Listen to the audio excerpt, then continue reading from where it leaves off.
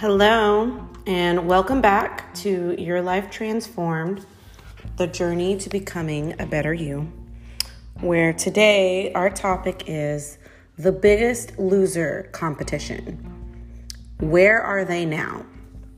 And this came up because as I'm renewing my obesity medicine boards, I had to read an article about the Biggest Loser competition. So some of this content will be coming from that article.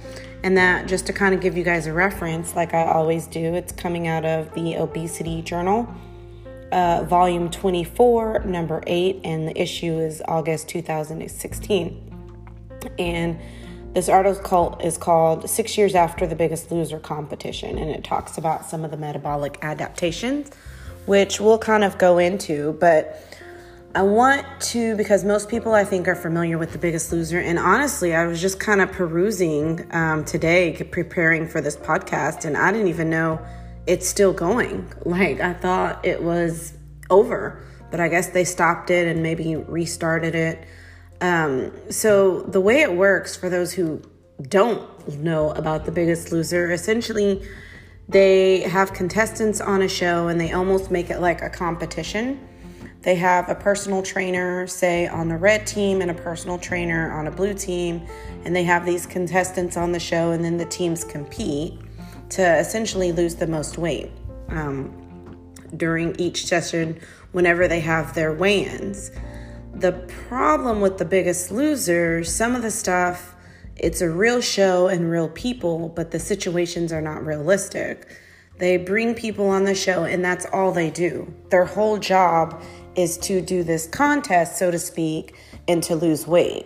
So they don't have to worry about getting up and going to work. They don't have to worry about kids, husbands, kind of the riffraff of life. Their job is to work out multiple times a day and cook healthy foods, learn about nutrition. Now, I do think the takeaway from that is a lot of education on the way things should be, like meal prepping and what types of foods are good and some of the nutrition content and the types of exercises that they can do. And I think it helps with confidence in the sense that these people walk away knowing that they can do this. They know they can do these exercises. It's possible. The problem for most people is really not if it's possible or not, right? Like, we all can exercise, we all can cook to a certain degree. The question that I see a lot of my patients is time. Like, I don't have time to do some of this stuff. How do I make time? And, meal prepping is kind of the terminology to use, but I'm a real person too, and I understand that's not always possible. So The Biggest Loser had these contestants on the show, and they had all the time in the world because their job during this time was to become healthier, work out, and focus on health and nutrition. So again, I think it's a lot of great concepts, but I don't know how reproducible it is in the real world. And to kind of go over what happened during these transition. That's what we're going to kind of focus on today. But I wanted to give you kind of a background. Like, they're on the show for several months, and because that's the only thing they have to focus on, they lose a significant amount of weight. Most of them do. That is not helpful when they go home and they kind of have real life, because people typically can't maintain that lifestyle that they had on The Biggest Loser. So this article I read is looking at kind of some of the earlier shows. So this is 2020. The show started in 2004, I think, which when I first watched it. And this particular article is reviewing the people that were in the 2009 competition. So several years after the show had been on air, and it's looking at the metabolic adaptation. Metabolic adaptation, and I didn't word it this way, but essentially it's what happens to your metabolism when you gain or lose weight, which we've talked about in another podcast But that's essentially what metabolic adaptation is. You actually do have changes in your metabolism when you institute certain things, right? We talked about skeletal muscle can increase your metabolic rate. That was on the last show, and we kind of went over the reasons why. Losing weight, believe it or not, actually can slow it down. And I think we've talked about that too briefly. And then there's so many different things that can affect it. Gaining weight actually increases it because the body's like, I need to burn this. So there's different things. So this particular podcast will kind of focus on those contestants that were on The Biggest Loser, what happened to them now. And I thought it was very interesting as I was reading through it. And I thought it would be important to kind of discuss it because it's actually really relatable to a lot of people that I see in my office or in any weight loss clinic. Like, you guys aren't on The Biggest Loser, but you all have a common goal. You want to lose weight, you want to keep it off. And this kind of dives into some of the things that's going on during that process. So to kind of go over some basics of The Biggest Loser.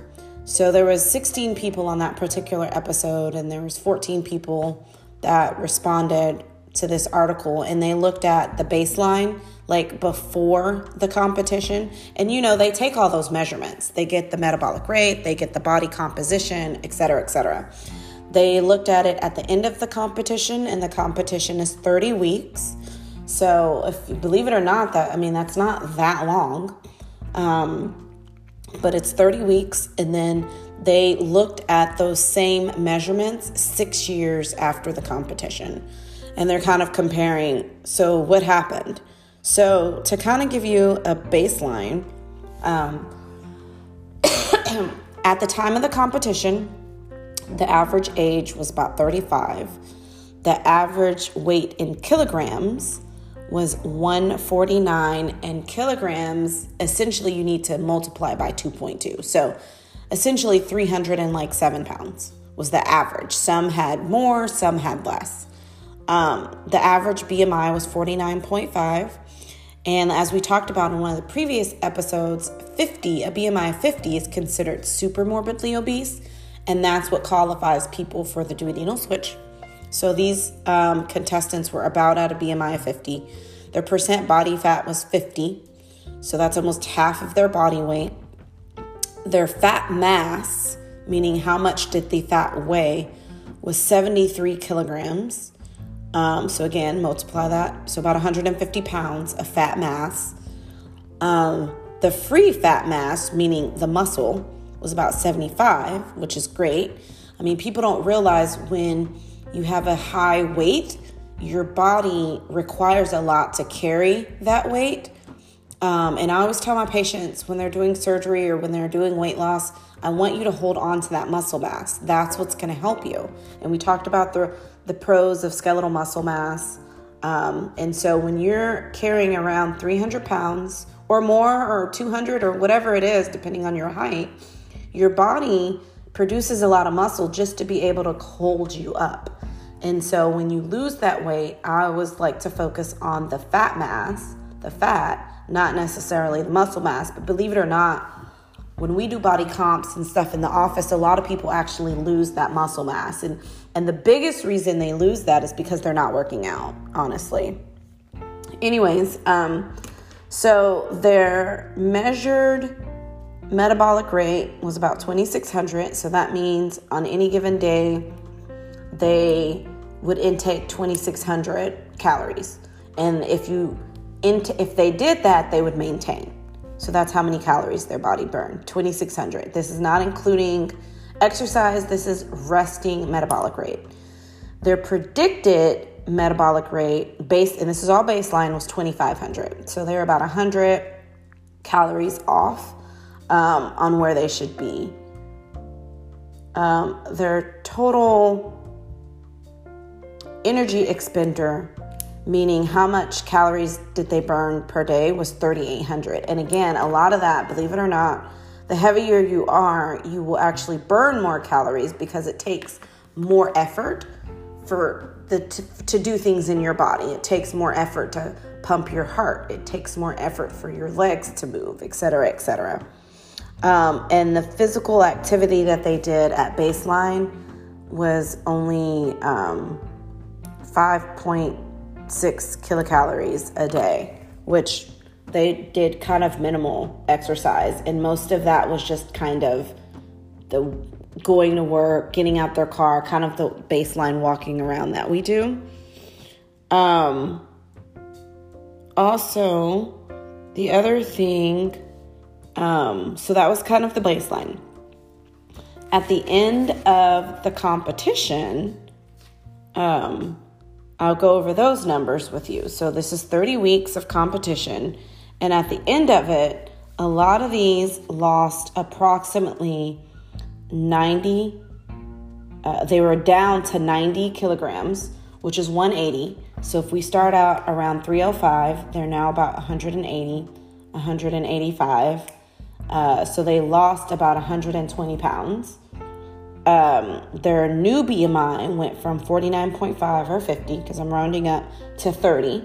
So they dropped several categories. So instead of super morbidly obese, they became obese. And again, some of them were less than that. Anything less than 30 is overweight. So the bulk of the patients fell under that. And don't get discouraged by these categories. I mean, it really depends on where you're starting from. I mean, if you're starting from 400 pounds, getting to even 300 is a win. You know, it's healthier than you were. You're less weight than you were. Your body's functioning better. So even though you may not be normal BMI and you still may be a higher BMI category, that's still a win. Their percent body fat after the competition went down from 49 to 28%. Their fat mass, meaning, you know, the weight of the fat in their body, was 73, and it went down to 26. So that is huge. So these people in the competition lost predominant fat mass. And again, that's because they were doing a lot of workouts. I mean, you guys, if you ever watched this show, they had them lifting logs, pushing tires. I mean, they had them doing like a lot of really intense workouts. And that's why they were able to maintain a lot of their muscle mass, which, talking about muscle mass, they went from 75 to 64. And that's actually really good considering the amount of weight that they lost. So they still did lose some muscle mass. And like I said, with weight loss, almost everybody does. The goal is to maintain as much of that as you can. So the fact that you've lost, 15 or so pounds of muscle mass and you lost 120 pounds total, the bulk of that was going to be in your fat mass. So that's actually pretty good. Their metabolic rate, however, the measured metabolic rate dropped to essentially 1996. So now, because they were smaller, they were only supposed to take in a little less than 2,000 calories a day, which is significantly less than the 2,600 calories when they had the higher weight. The predicted metabolic rate was 2272. So their measured metabolic rate was actually slower and lower, however you want to look at it, than what was predicted after they lost all that weight. And then their total energy expenditure was 3,000. So they just burned less, right? But that's not necessarily uncommon. When you lose the weight, you ultimately burn less. The interesting thing was, so that was at baseline, and then that was after the competition. So then what happens after the competition? Well, they go home and essentially they have to live a normal life. And although, you're taught the appropriate things, I mean, it's just very difficult when you lose that much weight in that period of time to be able to maintain that. And so, believe it or not, and I'm sure some of you may not be surprised, 6 years later, many of them has gained a lot of the weight back. Not all of it, but a lot of the weight was regained. And I don't want to say this to discourage. I just want to kind of point out things that are realistic and unrealistic. Whenever you lose that amount of weight medically, in that short period of time, that's not the healthy way to do it. I've often talked to my patients about this, like starving yourself, dropping that much weight in a shorter period of time is not healthy. If you are on a medical weight loss program, and we'll get to the surgical portion shortly, but if you are on a medical weight loss program, your average weight should be like, honestly, 1 to 2 pounds a week. And most people, that's too slow for them. But you're looking at weight loss over a year, honestly, if not a little bit more. 120 pounds in 5 or 6 months is great. But again, look at the environment that they were in, which is not realistic to most people. And when patients come in and they're upset that they only lost 10 pounds, I'm like, well, that's normal or less in a month. I mean, doing these big old 15, 20 pounds of weight in a month when you're not a surgical patient is not necessarily helpful, because then your body is trying to adjust, and it decreases your energy expenditure, which is also your metabolism. It slows it down so that you don't lose too much weight. I mean, your body's just trying to help you. And then all those hormones that we talked about in previous episodes kind of kick in, and the hormone that makes you hungry goes up, and the hormone that says you're satisfied goes down. And that's just what happens when you're losing weight too quick. So that's never necessarily recommended, and that's difficult to maintain that way because your body feels like it's starving. So essentially 6 years later, the bulk of them had gained their weight. But what I thought was actually interesting is that many of them actually maintained their physical activity. So let's go over the numbers. So at this point, they're in their 40s, mid-40s, 41, 42, 6 years after. Their beginning weight was 149. Their weight after 30 weeks was 90. And this is in kilograms. So if it's easier, I can convert them. So let's say 305, 180, and 131 kilograms after 6 years, which is approximately 270, let's say, pounds. So ultimately, they went from 305 to 270. So they've kept off 30, 35 pounds. This is average, right? So some of them gained all their weight back. Other ones maintained more weight. But this is average. Their BMI currently is about 44. So they went from 49.5, almost 50, to 30. And now the average BMI is now 44. The percent body fat is 44.7. It went from 49.3 to 28 at the end of 30 weeks, and now it's at 44.7. The fat mass, which went way down to 26, is back up to 61. And the reason I think that category actually did very well is because a lot of them are still exercising, which we'll talk about in a minute. The muscle mass went from 75 to 64, back up to 70. And muscle can make you gain weight, right? So that's at least 6 pounds of their weight is attributed to muscle mass. The thing that I thought was interesting, though, is what they're calling the metabolic adaptation. Their measured metabolism went even lower than it was when they lost all that weight. So they went from 2,600 to just under 2,000 to 1,900.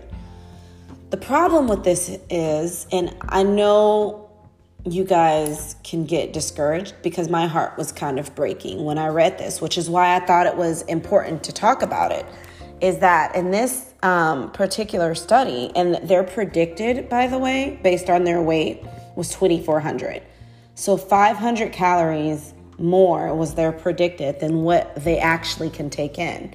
And let's kind of review metabolism. So anything over the measured is gonna be a weight gain for you. So if your metabolism says you should be eating 1,200 calories a day and you're eating 16, those 400 calories are just adding on weight because your metabolism cannot use the other 400 calories unless you work out and burn it off. And so essentially, the resting metabolism is what does your body use with you doing nothing? You can increase that with exercise, right? Like I went to the gym this morning, burned 300 calories. So it's almost like I added 300 calories on to whatever my resting metabolism is. And so that's how you can add or increase it, because you can burn calories. But just what your body regularly does is resting. So I thought this was interesting and heartbreaking in the sense that despite them regaining most of the weight back, the metabolism did not go back up to what they were before. It's one of these things that, well, at least if I'm going to regain the weight, can like my metabolism go back up so I can kind of intake more calories? But no, the metabolism actually went down more than when they were at their lowest weight. So they actually can only take in less calories than they did when they were at their lowest weight after the program. And so you can see how being in this situation is difficult for anybody to be able to maintain that weight loss when your metabolism is lower than it was not only when you entered the race, but after you lost all that weight, despite you gaining the weight back. And so the metabolism didn't change. If anything, in this study, it went lower. So one of the conclusions that they found in this study is that the people of The Biggest Loser, their metabolic adaptation continues to slowly decline after weight loss, like continually. So the concern is that at year 7, at year 8, this resting metabolism number may be even lower because they continue to slow their metabolism down. Why? No one knows. They've regained some of their muscle mass back. And honestly, the physical activity, according to this follow-up, is at the same level as it was at the end of their competition. So I'm sure their food choices have changed, right? And then life came in, but these people were still working out. And that's potentially one of the reasons they didn't gain all the weight back. But so those people who are struggling with your weight, kind of this yo-yo dieting, which is not healthy, and we talked about that,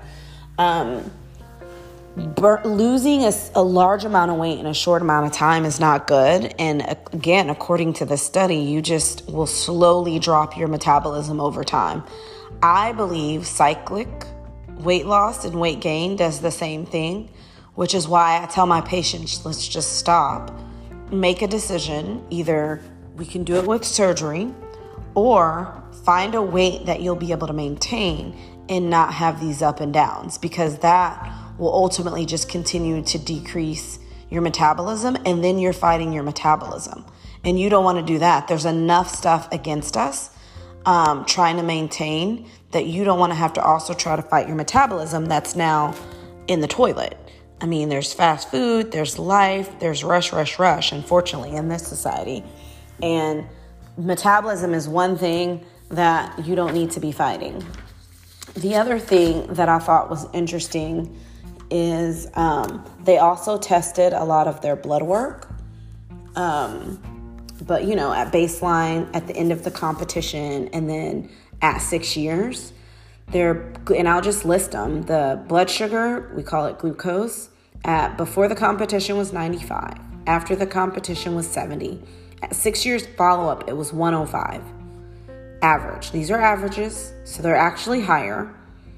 The insulin levels, which my patients know, I don't like high insulin levels. When the insulin levels are high, you become insulin resistant. We've talked about this in some of the other podcasts. Your body does not store sugar like it should, and most patients can become diabetic. So your insulin levels before were 10. End of competition, 3.9, which is normal. By the way, that's great. After 6 years, it's 12. So some of these numbers, I was shocked, actually got worse after the competition. The triglycerides didn't go back up. So there were 128 before, which is kind of still within normal range. They were 57 at the end of the competition in 93 at 6 years. The cholesterol numbers didn't really change that much. And actually, it looks like they bumped up at the end of the competition a little bit. And that's probably because they were doing high-fat diets. So I'll just give them to you. LDL was 105. At the end of the competition, it was 126. At 6 years, it was 108. And honestly, it was probably because they were doing mostly high-fat diets, more like a keto. When you do keto, your numbers can bump up like that. That's why you really, not to say you shouldn't, if it works for you, great, but you need to have someone monitoring your cholesterol levels because that can become a problem on keto diets. The other thing that I thought was interesting is leptin hormone. This is the one that inhibits hunger, was very high at baseline. It was 41. So your body does try to help you, so it's saying, hey, you don't need any more food. We have enough fat and stuff to burn. Don't eat anymore. This is what it was saying at baseline before they started the competition. At the end of 30 weeks, it was 2.56. So these people were probably starving. And then at 6 years follow-up, it was 27. So about average. So it just kind of goes to show some of the metabolic changes that our body makes when we lose that amount of weight. And like I said, that leptin was super low at the end of their 30 weeks, probably almost too low. So that was kind of what happened to the people on The Biggest Loser. That was one of the groups that they tested. But honestly, I'm sure the bulk of the groups coming through have gone through this. And I know it's exciting to lose weight. It's exciting to be on a TV show, but when the end result, which is the most important, the end result is this, it's not worth it. You almost are in a worse off place than they were before they started the competition. Their blood markers are higher, their metabolism is lower and slower, and yet they're almost the same weight. And so you gotta make sure when you do these programs that you actually get something out of it. Don't waste your time doing them just because it looks good or you think it's cute. Do it for the right reasons. Stay on your healthy eating, stay exercising. And they didn't really go into detail about their eating habits, but I can guarantee a lot of the eating habits have, although some of what they learned are still there, eating habits probably contributed to their weight gain. It's not just purely their metabolism. The other thing that I wanted to touch on is they looked at surgical patients in this particular article, which I thought was interesting. They didn't do like a big comparison, but all they pretty much looked at was the metabolism in surgical patients or the metabolic adaptation that occurs in surgical patients. And essentially they found in bypasses that the metabolic adaptation or the metabolism decreases, right, with weight loss, which I've already stated that happens. It decreased at 6 months, but then it stayed the same. So let me give you an example. If their baseline was 2,600 and they had surgery, it dropped to 2,300, but then it stays the same. It didn't drop anymore. The difference between the people that did Biggest Loser and in surgical patients, your body, and I tell my patients this, it truly creates a new set point. When you lose weight too fast, you're blowing your set point and your body is just trying to fight you to get back to it. When you do things a little bit slower, you have a better chance of kind of maintaining that set point. When you have surgery, because of what we do with the organs, the new set point is created for you. And that's why for a lot of people it works so well. And so far it's the best option for obesity.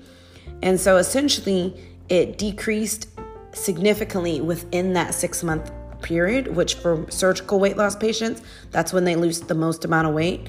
But then at 1 year, at 2 year, it remained at 2,300. Versus the Biggest Loser competition, they went from 26 to 19, or to under 2,000 to 19 to 18. It just keeps dropping, which is heartbreaking because I know for them it's frustrating, and for anybody on this weight loss journey, it's frustrating. The best thing we can do in general is just to continue to educate ourselves educate yourselves by listening to these podcasts. Educate yourself about your body, your doctor, what works well for you, and so on. So once again, thank you for going on this journey with me. I'm your host, Dr. Hamilton. Continue to listen to the podcast, like them, subscribe. And again, if there's something that you would like to listen to, send me a message on Facebook, Your Life Transformed. Go to our website, yourlifetransformed.health, and I will see you again on another podcast. Until next time.